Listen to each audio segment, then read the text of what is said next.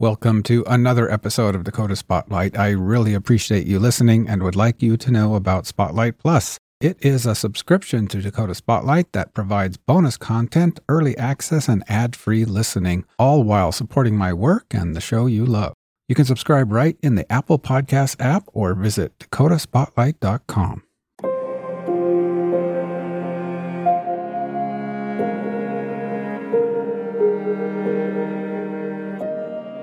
You're listening to Dakota Spotlight. My name is James Woolner.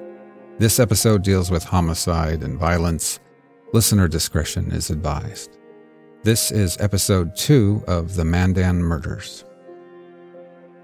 Last time we heard how the murders at RJR in Mandan impacted so many people, and I shared how this changed my life too. I have to say, working on this story now, it continues to impact my life because I've met some really amazing people working on this story, people you are about to meet too. Among others, 3 young women, daughters of 3 of the victims.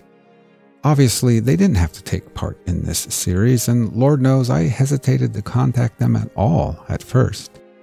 They must have gone through so much already. But they agreed to speak with me, and we'll be hearing from them several times throughout this series. In this episode, they share their memories of that first day, hearing the conflicting news, wondering what was happening, and waiting and worrying, and then the terrible, terrible confirmation that their parents had been murdered at RJR. And as you will hear yourself, they do this fearlessly, complete with emotion and raw honesty. I'm so grateful and honored that these individuals allowed me to ask these questions to learn more about their parents, their lives, and how this tragic crime has affected them. Now, let me take you to the morning of April 1st, 2019, before anyone had learned anything yet, when an RJR employee named Justin Bockheim arrived there for his workday.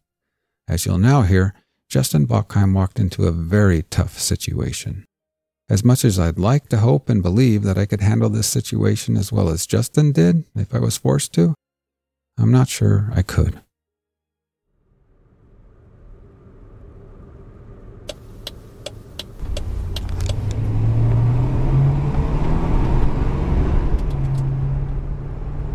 On the morning when everything would change, April 1st, 2019, Justin Bockheim drove to his place of employment, RJR Maintenance and Management, in Mandan.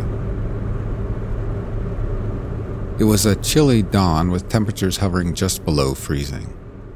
Justin had been employed at RJR for about 9 months at the time. He worked there as a service maintenance technician. His employer, RJR Maintenance and Management, had been around for about 20 years.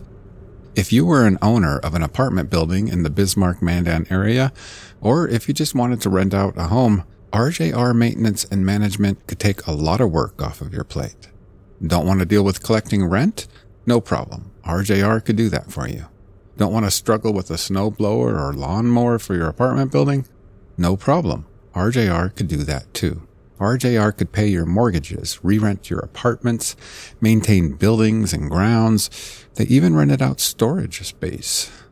On any given day, RJR dealt with landlords and tenants, dishwashers and toilets, washing machines and rain gutters. Pretty much anything involved in keeping thousands of rental units up and running. In 2019, the company was operating with 22 employees out of a new building at 1106 32nd Avenue Southeast in Mandan. It was located off of Memorial Highway, which was known locally as the Strip. The RJR building looks like a big firehouse, beige exterior with a maroon-colored metal roof. In all, there are 8 tall overhead roll-up doors, like a garage door but taller and wider, big enough for a dump truck to get into.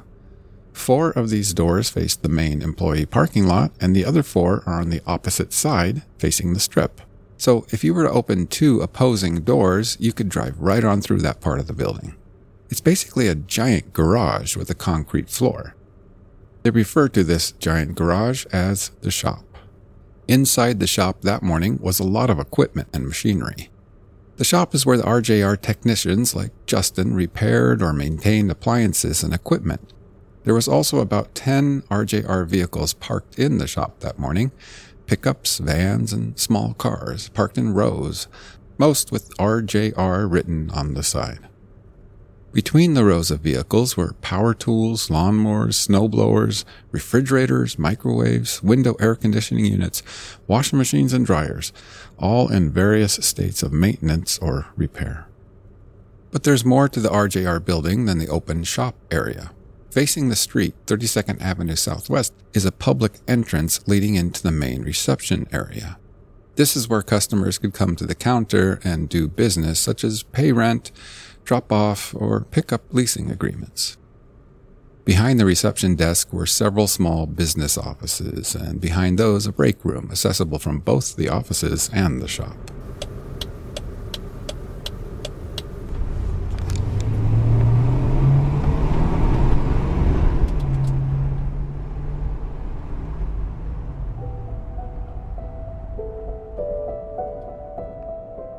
When Justin arrived at around 7:20 a.m. that morning, it was just about sunrise. As he cruised up to RJR, he immediately noticed something out of the ordinary. Where is Bill's pickup, he wondered. Bill was Justin's boss, William Cobb. William, or Bill, was head of maintenance, and his wife Lois worked in the office. It was unusual that the Cobb's vehicle wasn't there. The normal morning schedule at RJR went something like this. At 6:30 a.m., Bill and Lois Cobb arrived, usually together, to get the business up and running for the day. They entered the building, turned off the alarm, turned on the lights in the office area and in the shop. They got the coffee percolating in the break room.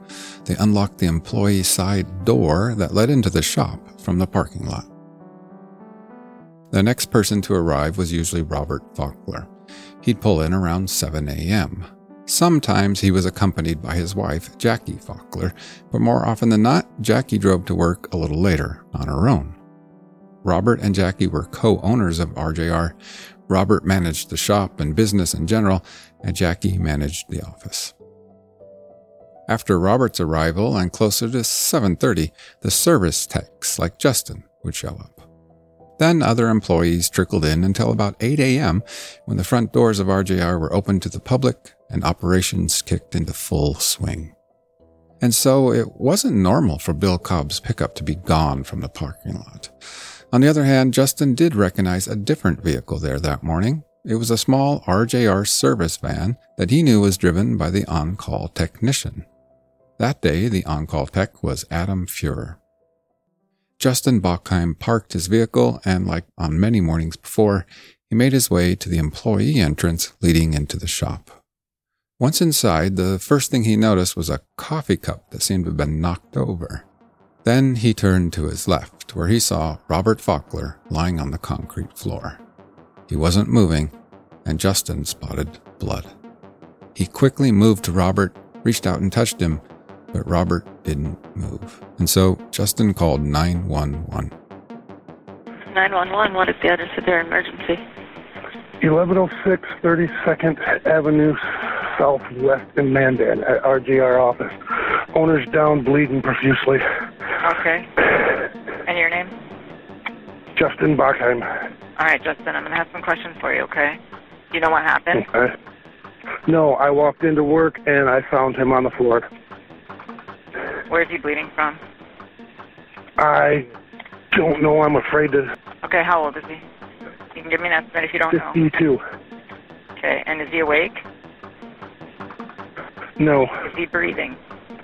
It does not look like it. All right, I'm going to give you some instructions here, all right? I'm sending paramedics to help you out down the line. I'm going to tell you exactly what to do next. Are you right by him now? Yes.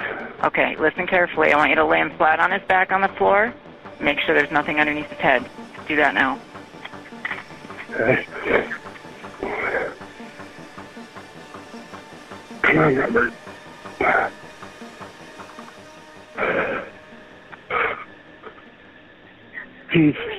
There's no response. Can you get him over for me? I'm going to give you CPR instructions.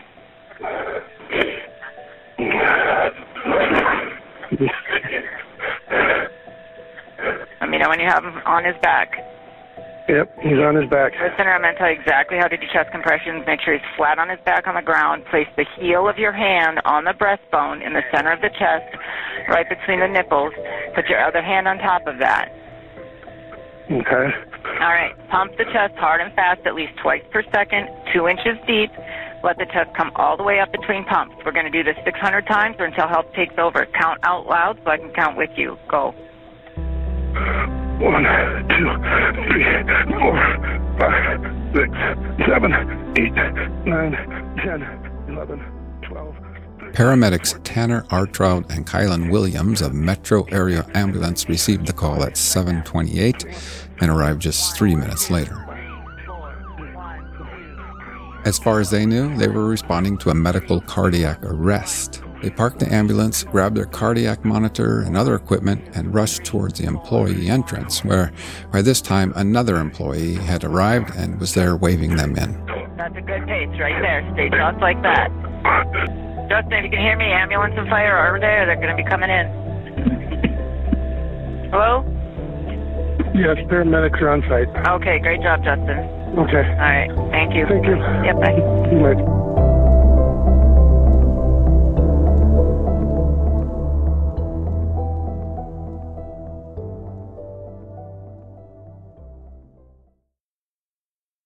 Hello, dear listener. This is James, host of Dakota Spotlight, inviting you to subscribe to Spotlight Plus. For as little as $5 per month, you will get the warm feeling of supporting the show and also unlock access to bonus episodes, get the episodes early, and listen ad-free. That's right, no more ads. Apple users can subscribe to Spotlight Plus Standard right in the Apple Podcasts app. If you want to dive deeper and get even more exclusive benefits, subscribe to Spotlight Plus Premium or Spotlight Plus Ultimate. Go to dakotaspotlight.com for more details. Once inside the building, the medics took over CPR and assessed. What stood out to them was the blood. A lot of blood, not something they were expecting for a cardiac arrest. They found no pulse, and Robert did not seem to be breathing. One of the medics ripped open Robert's shirt and immediately spotted multiple puncture wounds on his chest. But they didn't immediately think stab wounds, maybe some kind of accident. They look up towards the ceiling, searching, wondering, did something fall on this guy? What happened here? Seconds later, the door opened. Mandan police and fire had arrived. The first cop on scene was Patrol Officer Bruce Tessness. He jumped in to help the medics with Robert right away. On his heels was another patrol officer named John Henry, who, like the others, thought he was responding to a fairly routine call for service. I remember I was on a different traffic stop and a medical call came through. Initial call came through as guy in cardiac arrest. Get those types of calls every single day. The paramedics told Tessness and Henry that this was no heart attack. This man has puncture wounds. Can you guys make sure the scene is safe here? So Patrolman Henry scanned the area around Robert's body. Looking around, and I looked down, and then I noticed a blood droplet. It was kind of leading towards the door that I just entered. And the victim was pretty far away for a blood droplet that small. And I don't know, at that point of my career, learning things and stuff like that, it just really stuck out to me. And even then, just looking at him, there was more to it. It wasn't just a cardiac arrest. So at that point is when I started asking people to leave the building to try to secure the scene.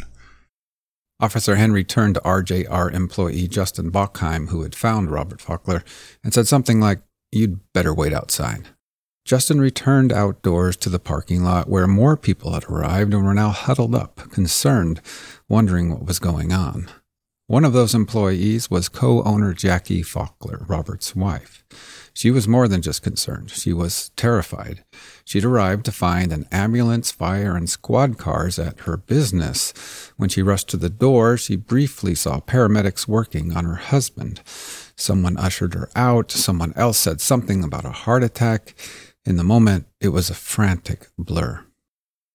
With employees out of the building and medics still working on Robert, Officers Tessness and Henry were now on the move, quickly checking the area for anything and anyone. They started in the shop area where they hoofed it through the gauntlets between vehicles, scanning, gazing, always moving. Then Officer Henry arrived at a door which led to, well, he didn't know where it led. Through the first door and see a break room, essentially. Little conference table, chairs, fridges, snacks out. It was clear. Then you walk through there, through another threshold. On the other side of this threshold was another area of the building. He first saw an open space, an open office area. It was a type of common space joining several smaller offices together. Officer Henry scanned the room, and that's when he found them. It's hard to think if I was startled or just kind of like, just popped up right away. Just two people laying on the ground in two different entryways to two different rooms. Officer Henry had discovered Lois Cobb and Bill Cobb. Lois was lying on her back in the doorway of the women's bathroom, and there was a lot of blood. To his left, just inside the entrance to an office, slumped over and motionless on the floor, was William Cobb, his chest soaked in blood.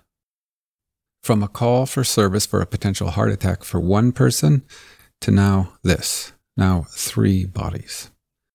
I quickly backed out to that first door I went to. As I was doing that, I was asking for more officers. Officer Tessness and a third cop named Stepp hightailed it over to Officer Henry to see what was going on.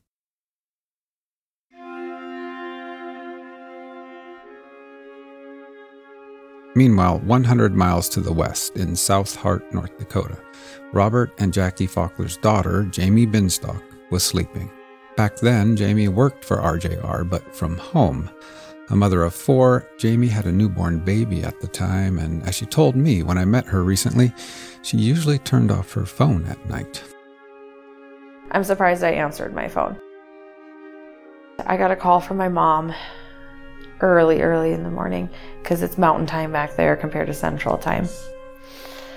And my mom said, "It's your dad. I think he's having a heart attack." And she said, "The EMT and police are here, and I can see through the door, and I just see the bottom half of your dad, and he's laying on the ground." So, when she called me, she didn't know what was going on yet. None of us knew what was going on yet. So I tell my husband, I'm like, we have to go. And we drive with all the kids. We dropped off 3 out of 4 of them at my mother-in-law's house in New Salem, because I was nursing at the time. While Jamie and her family headed out on a 90-minute dash to Mandan, back at RJR, Officer Henry had told Officers Tessness and Stepp what they had just found in the office.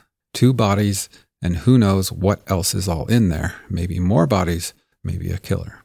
We don't know if someone's running around stabbing people. We don't know if they're hiding in a closet. We don't know where they're at, or if they're hiding in the abundance of cars that were parked in that shop. Officer Stepp grabbed his radio and made the call for backup. Multiple bodies at RJR in Mandan send detectives.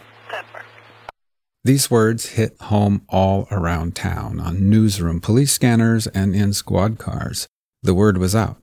Something was going down at RJR Maintenance and Management at 1106 32nd Avenue Southwest in Mandan. With weapons out and pupils dilated, Henry, Tessness, and Stepp moved into the lunchroom and on through the threshold into the open office area. Officer Stepp went in the middle to kind of protect the unknown that was in front of us still. Officer Tessness went around to where the other 2 victims were, and I went to the right, essentially when cleared empty offices. You're just looking for any major area where somebody can hide themselves. Under desks, behind things. After Officer Stepp checked the reception area near the front door and public entrance, he came across a closed door, a locked door. They had to find out what was behind this locked door, so they decided to kick it in. A simple small rug made things difficult for them for a moment. They kept slipping on the rug. But I think that's just kind of the adrenaline and the stress of it all. Like, we're just trying to do something so simple. We've kicked in doors before, but a little rug just completely messes that up. They finally got it open, though, and stormed inside.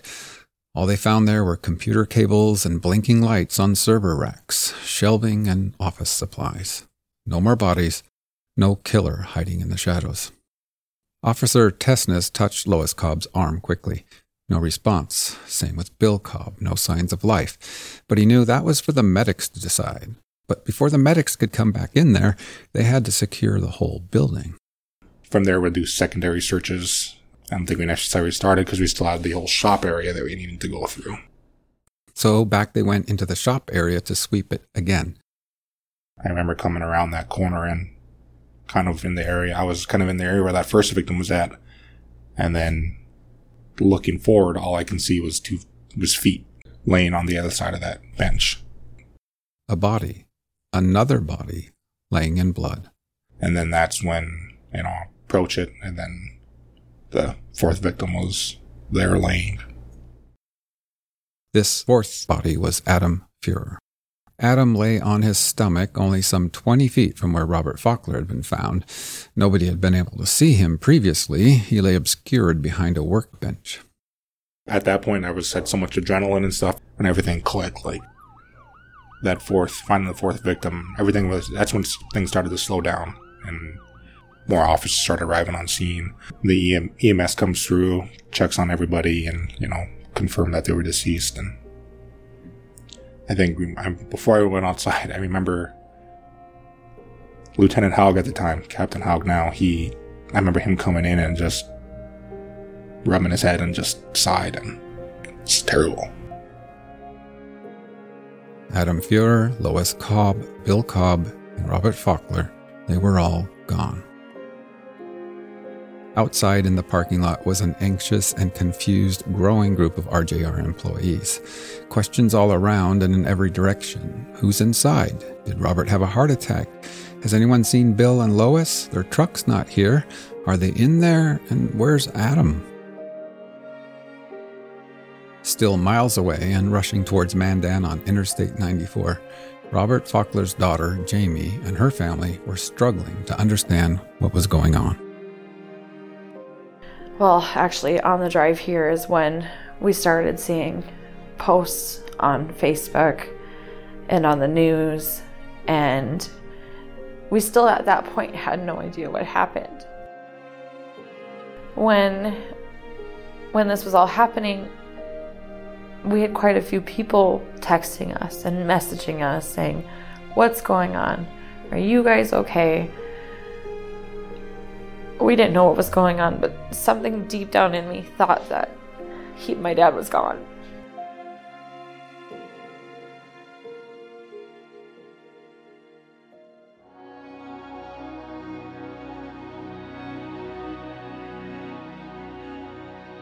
Working on this story has got me thinking a lot lately, thinking about something we don't always like to think about.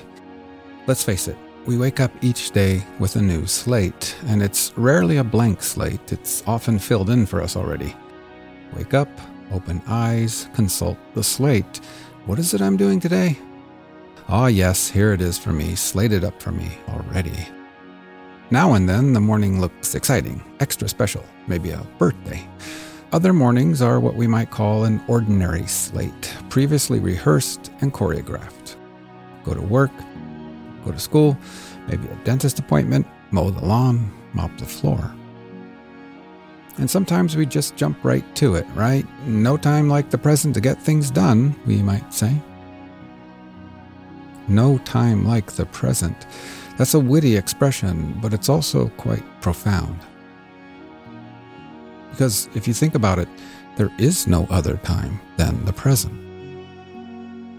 Let's face it, our man-made slate each morning and all those personal calendars, post-it notes, and notifications, while all that helps to navigate and organize our busy lives, it's also just part of an illusion, a pipe dream we've concocted and chosen to believe in. Almost a delusional contention that we have supreme control over our lives somehow.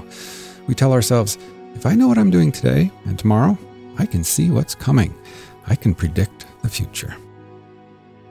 Of course, we're not dumb. We know we can't predict the future. But we try not to think about that too much, and that's probably for good reason.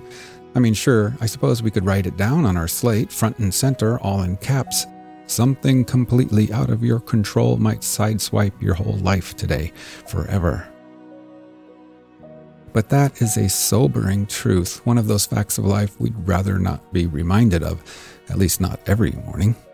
The unpredictability of life is spooky enough as it is, so we trudge forward. We head out there each day in good faith. I've been thinking a lot about this lately, thinking how utterly and innocently in the dark everyone was on that morning in 2019, how everything was about to change and change so quickly.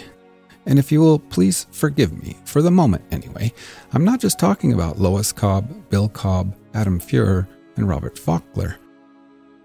For the moment, again, if you will forgive me, I'm also talking about everyone else affected by the RJR tragedy. The repercussions of the Mandan murders hit far and wide. Some people who were hit by shrapnel from that event are still wounded to this day. Other people, like myself, we escaped unharmed, but nevertheless had our life nudged in a new direction. Now, some people, like law enforcement and first responders, are sort of trained to expect the unexpected. To a certain extent, it's part of their job. Still, the RJR homicides shook their world too. And there were others on that morning, members of the community, civilians who were just routinely preparing for their day, fully unaware of what was coming. Little did they know that they were about to make some important observations and take important action.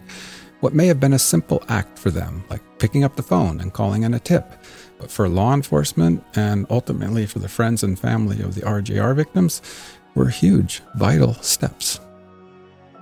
People like Nathan Helm of Bismarck, who was preparing for a day at work as a salesperson at Indigo Signworks in Mandan. Indigo Signworks was a business located just off of Memorial Highway within eyesight of RJR. Nathan Helm got up that morning, he consulted his slate, it said, go to work at Indigo Signs, and so he did. And then there was Ben Zachmeyer, getting ready to head to his place of employment too. Ben was co-owner of Big O Tires. Big O Tires sat a half-mile west of Indigo Signs, also along the strip, just next to McDonald's. And over there at McDonald's, an employee named Angela Davis would arrive for her 6 a.m. shift, where she would be tasked with many job duties, including running food out to the waiting drive-thru customers. I don't know everything that was on Angela Davis' agenda that day, but there's one thing I am certain of. When Angela opened her eyes that early morning, when she sat up in bed and consulted her own slate for the day, it did not say anything like, go to work at McDonald's on the Strip in Mandan, where you will become one of the most important and pivotal first witnesses in a horrific quadruple homicide.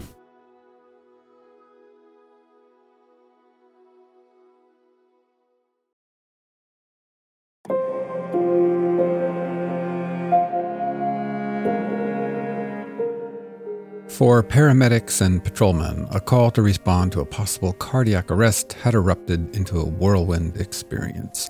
Not a heart attack, but homicide. Not one person down, but 4. And it all happened so quickly. But for the police, there was no time for reflection now, no time to stop and catch their breath or debrief. They had work to do. While waiting for detectives and others to arrive, they began corralling the group of employees in the parking lot. The RJR staff would all need to be identified, their names and phone numbers recorded. At some point, they would be interviewed by investigators. I was actually heading into the office that morning, and I remember hearing the initial call come out as a medical.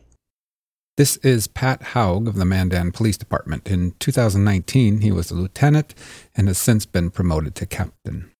Overhearing a call for a medical situation wouldn't grab his attention, but then he heard patrolmen asking for detectives.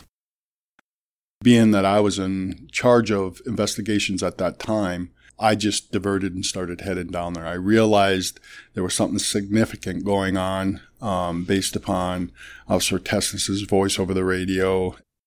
Another cop to arrive that morning was a Morton County Sheriff's deputy named Andrew Trias. He'd been sitting in his cruiser near Main Street and 6th Avenue Southwest when his police scanner crackled and he heard something going on over at RJR. So he threw his cruiser into drive and jetted down the strip and then to the scene where he offered assistance. He helps Mandan PD identifying the employees in the parking lot. Trias speaks to a few of them, a guy named Jeremy, a gal named Deanna, and then he speaks with Don Eliasson. Eliasson tells Trias that Bill Cobb's pickup is missing. It's a white Dodge pickup with RJR logos on the side. Then Deputy Trias helps to secure the perimeter of RJR. They need to keep the general public, the curious onlookers, and the media back from the immediate scene. So Trias jumps back in his Morton County cruiser and zips just 100 yards up the street near Midway Lane's bowling alley, where he parks in the middle of the street and blocks it off. Back inside RJR, Officer Bruce Tesnus gives Patrick Haug a walkthrough of the crime scene. Yeah, so when I get on scene, I still don't know what's going on. So I went in the side door at RJR. When you walked in, immediately there was Robert Faulkner was on the floor right off to my left, was kind of briefed on some of his injuries. And then Adam Führer, I could not see him completely, but they pointed out where he was laying and I could just see his feet on the ground. And we did a walkthrough of the building and took me to the Cobbs. And I knew at that point how big of a deal this had just become. Knowing the limitations of my department, manpower-wise and stuff like that, I'd already formulated that I'm going to need some help on this. We're going to need help processing this scene. And I'd already made the determination that we were going to call the Bureau of Criminal Investigations at a minimum for the crime scene because the crime scene was so big. But BCI or no BCI, no real investigation of the crime scene will happen until they have a search warrant. I was not yet at work that day when I got the call from an investigator. This is Gabrielle Goder. She is currently a senior state's attorney in Bismarck, but in 2019, she was assistant state's attorney in Morton County. On that morning, she was at home in Mandan when the call came in. She was basically on call 24/7. She wasn't surprised that the phone rang, although the subject of the call, that was different, much different. Basically, it was a call from Sergeant Wilmoth with Mandan Police Department, who told me that we had multiple deceased individuals and we would be needing a search warrant. Elsewhere in North Dakota, as they sped down the interstate towards Mandan, all Jamie Binstock and her family knew was that Jamie's dad had possibly had a heart attack at RJR. But if it was just a heart attack, why were they seeing so much buzz on social media about RJR? When they arrived at Mandan, they pulled off the interstate, then navigated down Memorial Highway, known locally as the Strip. The Strip in Mandan is hugged by lots of local businesses. They passed McDonald's on the right, Big O Tires, Bill Barth Ford. Finally, they took a right off of the Strip at Indigo Signs and Midway Lane's bowling alley. The first thing they saw was Morton County Deputy Trias parked in the middle of the street, blocking traffic. So we get into Mandan, and the road is off. Obviously, the entire area in front of RJR is blocked off. So we had to tell police that we were families so we could be let through. And beyond the roadblock, just 100 yards or so, was the scene at RJR. Jamie spotted her mother, Jackie Faulkner, in the parking lot. They parked, and Jamie rushed to her mother. And my mom met me on the road and told me that he was gone.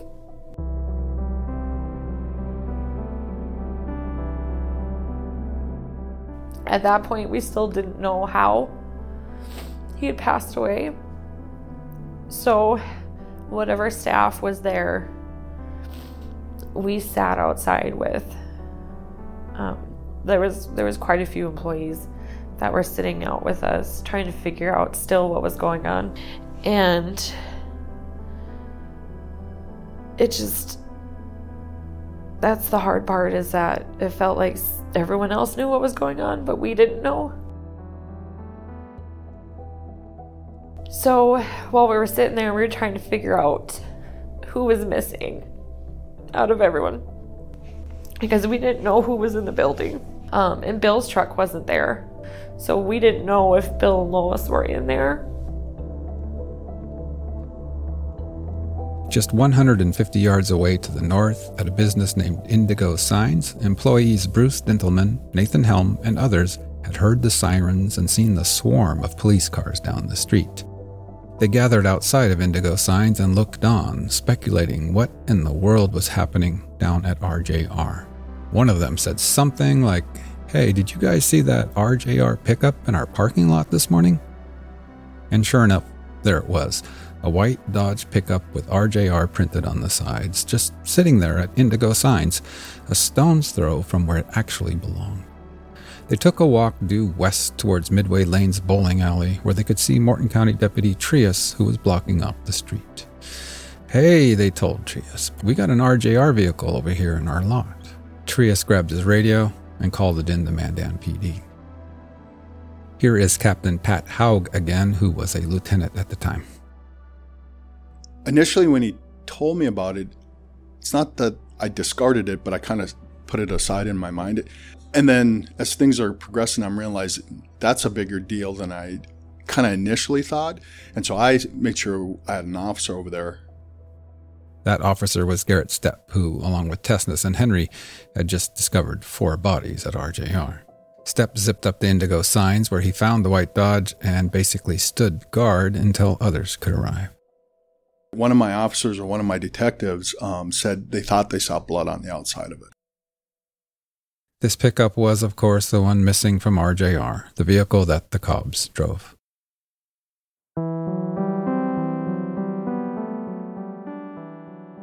While Robert Faulkner's family was right there in North Dakota, the families of Bill Cobb and Lois Cobb were 1,000 miles away near Springfield, Illinois. Bill and Lois' marriage was the second marriage for both of them. They both had 2 kids from previous marriages. Bill had a son and a daughter, aged 29 and 24 at the time, and Lois had a daughter and a son, aged 25 and 23. But despite their distance from North Dakota, with the speed of the internet and social media, Lois' kids and Bill's kids got the news that something was happening just about as fast as anyone else. I recently spoke with stepsisters Brianne and Amy. Brianne is Lois' daughter, and Amy is Bill's daughter. Here is Brianne. My brother's ex-girlfriend started calling me back to back, and I was super tired because I had 2 small little children at the time, and I was like, "Hey girl, I can't answer right now, I'm just too exhausted." And she said, "No, this is an emergency." So I answered, and she told me to get on the news, get on Google, figure out what's going on at RJR. And her words were, 4 bodies were found inside. Instantly, panic set over me. I started calling my mom first, calling her back to back, calling my stepdad back to back. When neither one of them were answering, I called my sister. And this is Amy Cobb. I worked at a doctor's office at this time. It was a Monday morning, and I had my phone facing up, and I saw that my sister was calling. And I had like a weird feeling, like a gut feeling or something. Not that I knew anything was wrong at this point, but I answered. She was trying to stay calm, but like you could just hear like panic in her voice. And she's like, "Hey, have you talked to our parents?" And I'm like, "No." And she was like, "Well, I just got a phone call." She was like, "I'm kind of freaking out because I can't get a hold of them." And so I remember walking into a different part of my job, like kind of more private area. And I was like, "What's going on?" I told her what was going on. And so we decided, we set a game plan on who we were going to call to figure out what was going on. I was like, "Okay, well, I'm going to try to call my dad." And she's like, "Okay, I'm going to try to call my mom." Because we knew our parents were one of the first ones that were inside that building every single morning. And I knew my mom was going to be at work that day because she was coming in to surprise everyone. She had had a surgery and wasn't supposed to be at work for another week. Well, she went in because she was bored and she felt better, and she wanted to surprise everyone that she was back at work. And so at this point, I think my panic kind of set in because I called my dad like a crazy amount of times, probably over 100 times. And I was like, okay, well, this is not like my dad. Like at this point, he would have answered and been like, "Hello, crazy. Why are you calling me so many times? Like, what's going on?" But he wasn't answering. And so I called my sister back. have you heard from anyone? And she's like, no, I cannot get a hold of my mom. We started calling a whole bunch of people. I called the police department in North Dakota, and they couldn't give me any information, which is understandable. They were doing their investigation. We had no clue. And so we had visited there. So we had known a couple people from RJR, but we didn't know them to that extent, you know. So I was like reaching at anybody that I may have known to be able to get a hold of or anything. So I remember them speaking of Jackie, Robert, Deanna. Those were like the three that like popped in my head vividly to call. And Chris, who also worked there, and like that's who would watch their dogs sometimes, like if they would go places or stuff like that. So I then at this point called my brother Tyler, and I was like, hey, I can't get a hold of Dad. Bree called me. I'm not really sure what's going on. And at this point, I mean, we didn't know, obviously, we didn't know anything. We just couldn't get a hold of them. And so we knew that there was a situation, but we didn't even know that anyone had died, nothing. I called my brother and he's like, well, I'll try to get a hold of Chris. And I was like, okay. He's like, I'm going to try to get a hold of maybe like Deanna or something. Back in Mandan, North Dakota, Jamie Binstock and the others knew that they had to tell Bill and Lois Kids what was going on. Even if they didn't know exactly, they had a pretty good idea by that point. Here is Robert's daughter, Jamie, again. I knew that my mom had a few of Bill and Lois's kids' phone numbers. I didn't know who she all had. So I ended up calling Amy Cobb, Bill's daughter. At this point, I get a message on Facebook saying, this is Jamie. Please call me at this, or can I please call you? Give me your number. And I texted her messaged her my number, and she called me immediately. And I had to be the one to tell her that we're pretty sure that they were gone.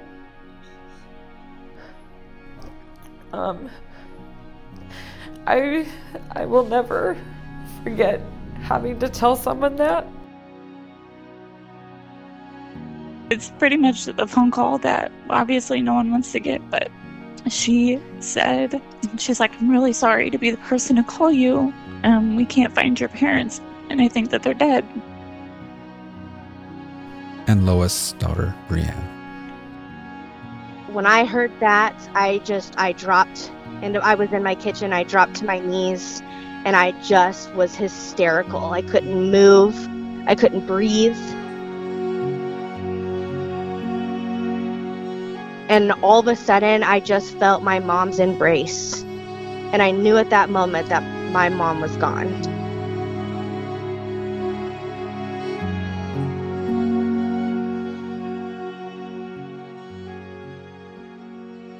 At some point, the employees had to leave the scene. Some went home, others went home with friends. Robert's daughter, Jamie, again. And we put the TV on, and we sat there just watching and waiting to get any notification. And then we got a call that they wanted us to go down to the police station. They sent a message saying if we could have a phone conference with the families of Bill and Lois and Robert and Adam. All of us are here in Illinois, and they're all there in North Dakota. And while we were in one of the rooms, that's when we sat there and they confirmed everyone that had passed away. And then I remember when they said my dad's name and my stepmom's name, I didn't hear anything else after that. Robert Faulkner, age 52. Adam Fuhr, age 42. Lois Cobb, age 45. And William Cobb, age 50. That was it. That's the most I can remember from that day. So I felt like I was just in such a state of like shock and disbelief that this was like even happening, you know?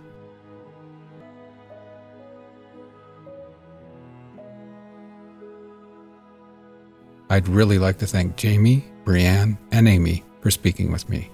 We will hear more from them moving forward in future episodes. I'd like to leave you with a story that Amy told me about that first night.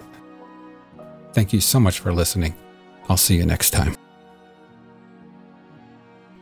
some of my coworkers came over, and like, people just, my friends, they just tried to like, it was a moment of like, we don't even know what to do. We just want to be here for you kind of thing. And I remember I was like, I just need a moment. I'm just going to go to the gas station by myself. And I remember I got to the gas station and I literally got there and I like physically couldn't get myself out of the car. Like, it was like I felt like I was just like bolted down in my car.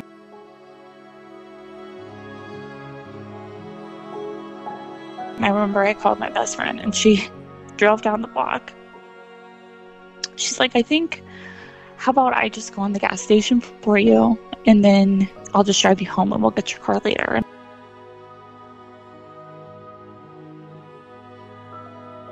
That feeling, it was like the weirdest thing. It happened to me at least 4 more times where I like physically just couldn't get out of my car because I was just so sad and so overwhelmed in disbelief. Like, I didn't know how to even move.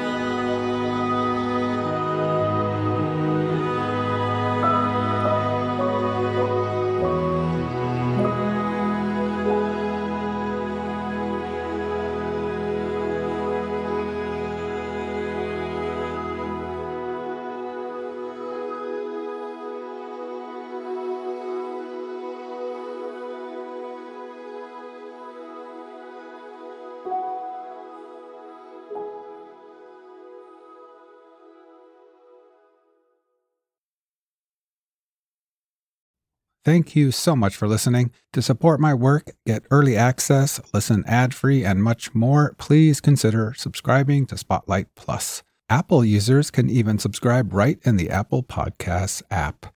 Learn more about Spotlight Plus at dakotaspotlight.com.